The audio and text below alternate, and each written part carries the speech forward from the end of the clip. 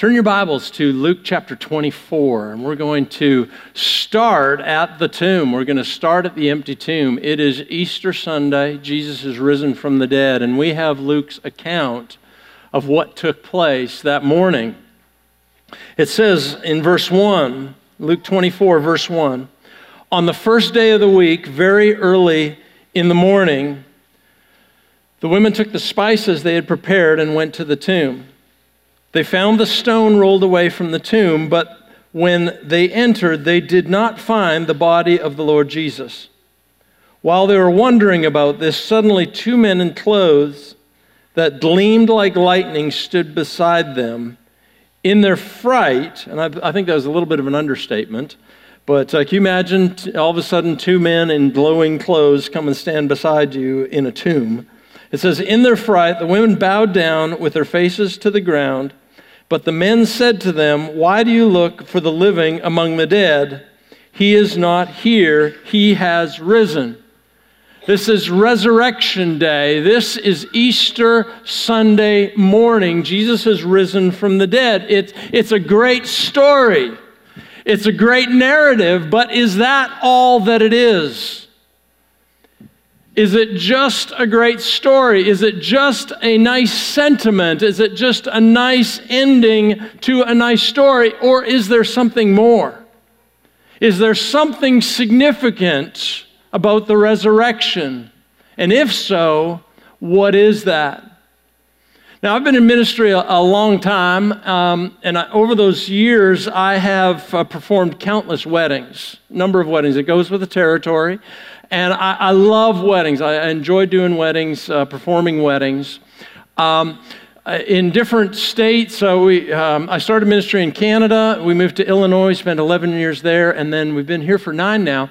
And throughout those places where we've lived, not just the local community, but in some of the other communities, states and counties and that where we've performed weddings, each county or each jurisdiction has different sort of ways of doing the marriage certificate or the marriage license. In some places, you have all of the witnesses that will sign the marriage document.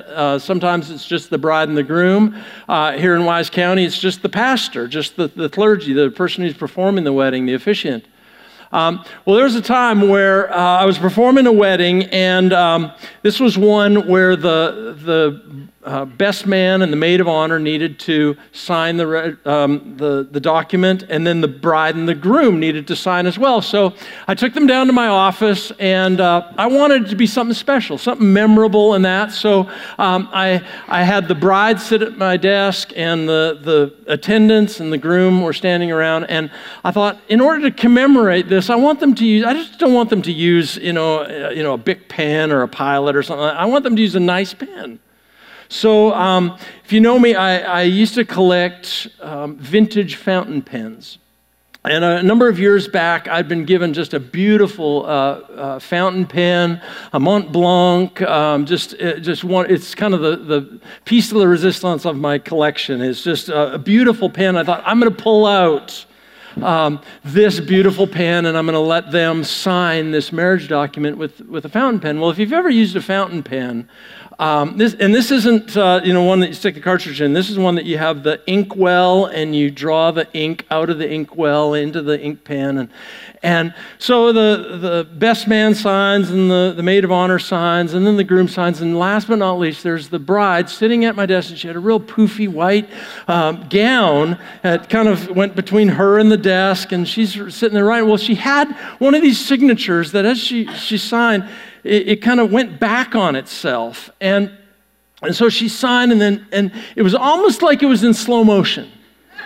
Well, it was in slow motion, at least for me, because she signed it, it went back, and the nib on the gorgeous, beautiful nib on this, it bent over, and it dragged across this paper, and all of a sudden, this glob of beautiful, gorgeous blue ink flicks out of the nib of the pen, and in slow motion, remember, slow motion, this thing is making its way toward her dress. It was just like, no! and the maid of honor, no, and the best man, no, everyone. And the bride was kind of in shock as this glob of beautiful ink started making its way, and it was coming, and it landed on the corner of the desk.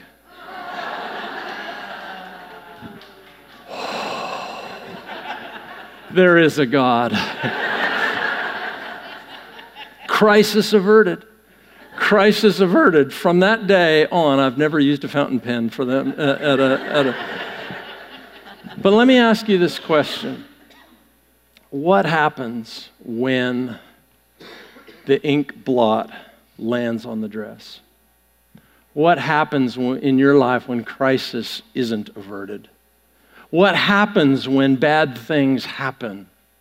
What happens when sickness and illness and death and sadness and sorrow and fear and anxiety, and those are the rhythm of your life, are the pinpoints of your life?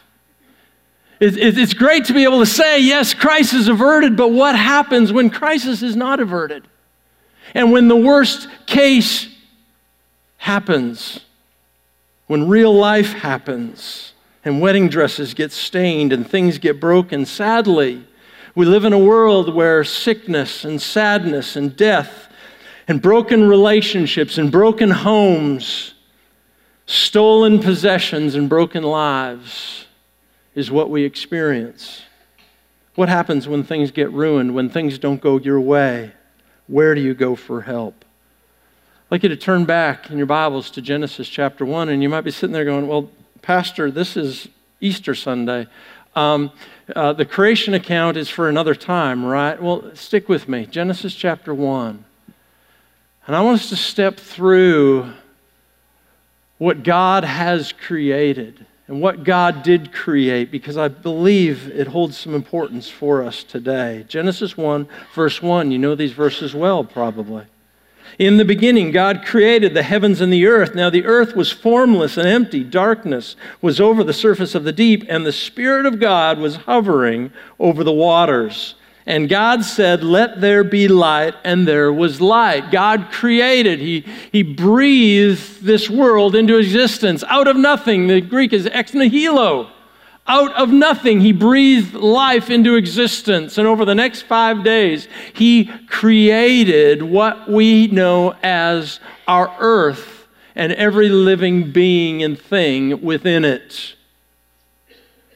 In verse 26, it says, then God said, let us make mankind in our image and our likeness. So God created mankind in His own image. In the image of God, and that's important, in His image He created the male and female, He created them. Verse 31, the first part of verse 31. God saw all that He had made, and it was very good. This is creation. This is what God made. This is what God formed, almost like an artist creating a masterpiece. An artist that has this idea and this concept and sets the plan in place and executes that plan and creates this wonderful, beautiful piece of art. If you're any artistically inclined in any stretch of the imagination, you have done this. You have thought something through, whether it's painting or whether it's working with your hands, making something, creating something. You imagine something, you think of something, and then you come up with a plan, you devise a plan, you execute it, and this creation takes place. It's what artists do. It's what God has done, creating in beauty with purpose and function. This creation is truly an expression of Him. You think of the perfection that it was. He said it was very good. All throughout the creation, it is good, it is good, it is very good. And there we have Adam and Eve in the garden in this relationship of perfection. Nothing between them and God, walking with God on a daily basis, everything accessible to them, everything created for their benefit, for their enjoyment, for their pleasure. Perfection. And then almost as if on cue, so familiar to us on this side of the story, the ominous music starts. And it begins to rise, and it begins to get louder. And in this pristine, perfect creation, we have an antagonist. We have an adversary. God's enemy, we know as Satan, the devil, appears in the form of a serpent. And he lies to God's creation, lies to Adam, lies to Eve, causes them to doubt, casts doubt in their minds with questions like, did God really say this? Did he really mean this? Did God really intend? Can you really trust him? And doubt begins to creep in to the point where they turn away from God and sin enters the world. Adam and Eve chose to ignore God's instructions. Paradise was lost. Perfection was broken. And ever since that moment in Genesis chapter 3, where sin entered the world, the problem of sin has been a reality for every single human being. You see, this world and this creation that we live in, you included, you and me included, were created by God as his masterpiece, as his amazing masterpiece. And yet sin and corruption entered into this world to the point where his creation has been broken and shattered into pieces. And as examples of that, all we have to do is look at our lives. Lives full of grief, lives full of fear and worry and anxiety and shame and sickness, longing and desiring to be restored back to the original glory that we once were created in. You see, we live in a world where things don't work right. You don't have to look far. You don't have to go searching for things that don't work right. They don't work as God intended. We talked about our physical bodies breaking down. Do you know that the cells in your body have been pre-wired and pre-designed to function in a certain way according to the way God had intended? And yet the medical community, in research and study over the years, has discovered that sickness and illness, cancer in particular, are cells that are not functioning the way that they were intended to. A brokenness even within the microscopic parts of our body. These things don't work. Many people often ask, well, Darren, we're good people. I'm a good person. This person, I know they're a great person. Why are these things happening to them? It's a great question. It's a valid question. Why are these things happening to us? You ever asked that question? Not to oversimplify it, but I think there's three answers to that question. The first one is our own sin, our own mistakes. Those times when we choose to put ourselves first rather than God's choices in our lives. And as a reaction or response to those decisions we make, we suffer the consequences of those bad decisions.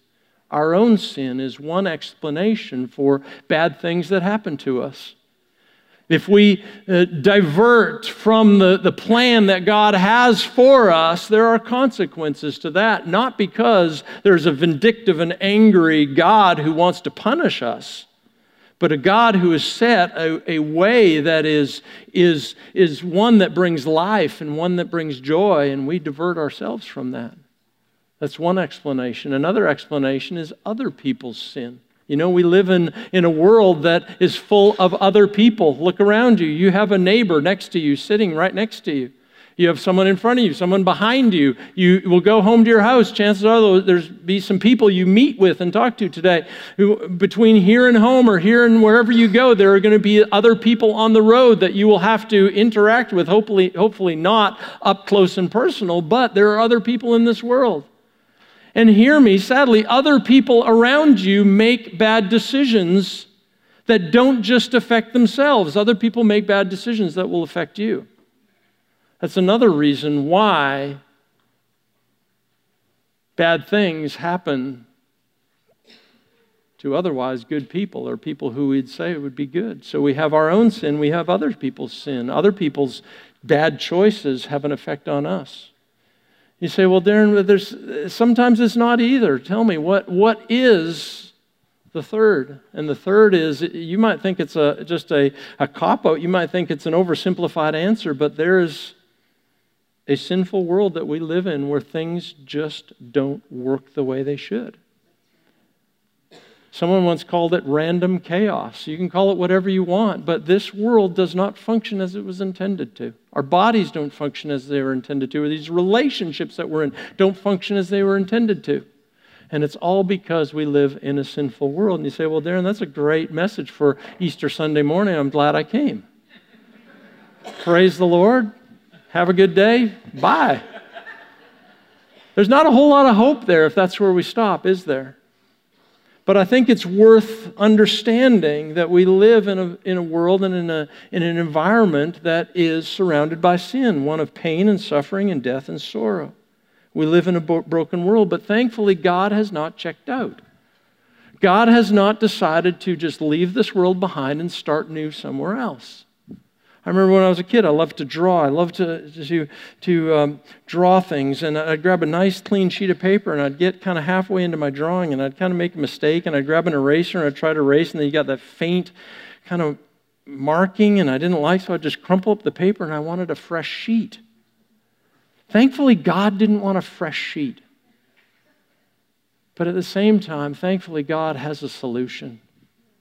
God has a solution. He hasn't just made do. He hasn't just gone, well, plan B. I've said this from time to time over the years is, think about this. God didn't wake up one day, realize that Satan had come in and duped his creation, and then had to go back into the back room, into the boardroom, and try to figure out a solution. Do you know that God was not surprised when sin entered the world? God knew that when He created that sin would be a part of His creation and that it was going to cost His Son to correct the problem. You talk about love that God had, knowing that His creation would turn from Him and it would cost Him His very Son. Thankfully, God has a solution. Earlier this week, it was Monday, that many of us were glued to our television sets with a world event. Unless you were living in a hole somewhere or on top of a mountain without cell service, you turned on your TV or internet or something to find out that Notre Dame Cathedral in Paris was on fire. This is a cathedral that was built over 200 and some odd years in the 11th, 12th century. It took 200 years to build. The spire towers almost 300 feet above the ground. A massive cathedral. I've never been there, but I've seen plenty of pictures. I know many of you have been there. This is a masterpiece. Many call it a amazingly perfect example of Gothic architecture. Inside and out, just the amazing detail. You think of the workers over those 200 years, painstakingly paying attention to every single little nook and cranny. I don't think anyone over those 200 years said, oh, no one's going to see this, let's just do this. I don't know, every single place. And it was created ultimately for the glory of God. It was something that was it was meant to be a testament of how great God is. An amazing masterpiece. And yet on Monday, a fire broke out. And this fire not just damaged, but destroyed a masterpiece. The reason why I say this is, just like fire came in and damaged a building like this, I believe many times our lives are very much like that. You see, God created every single one of us as His masterpiece, and yet when sin entered the world, our lives went up in smoke. Some other pictures here of the inside. Just stop there for a second. You know, when I pulled up this picture on the internet and I was just looking at it. Once again, I've never been there. But I heard the Lord saying to me, He said, I wonder how many people's lives look like that or feel like that. I had to make it personal because, just to be honest, there have been times in my life where I've felt like that. Created in God's image, created as His masterpiece, and yet for one reason or another, when sin rears its ugly head in my life, that's a depiction of what my life looks like. There's another picture there of the altar. I love this picture with the cross standing bright, standing tall amid the rubble. You know, your life, my life,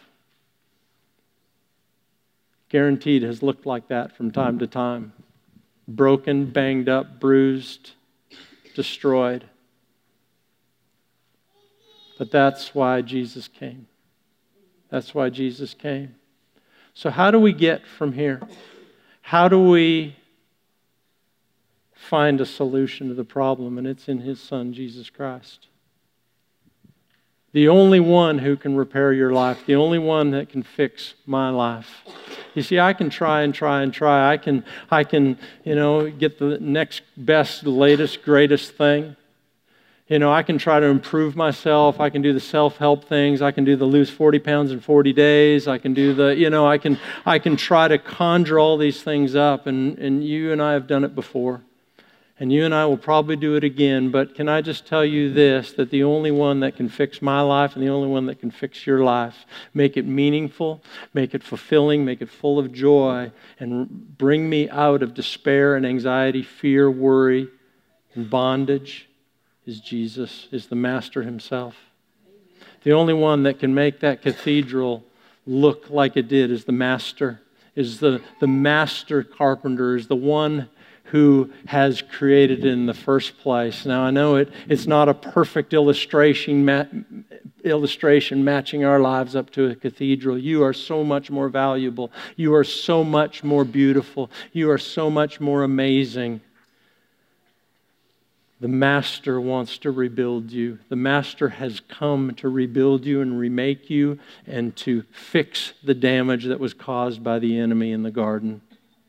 That is the solution, His solution for your life. That's why God sent His Son.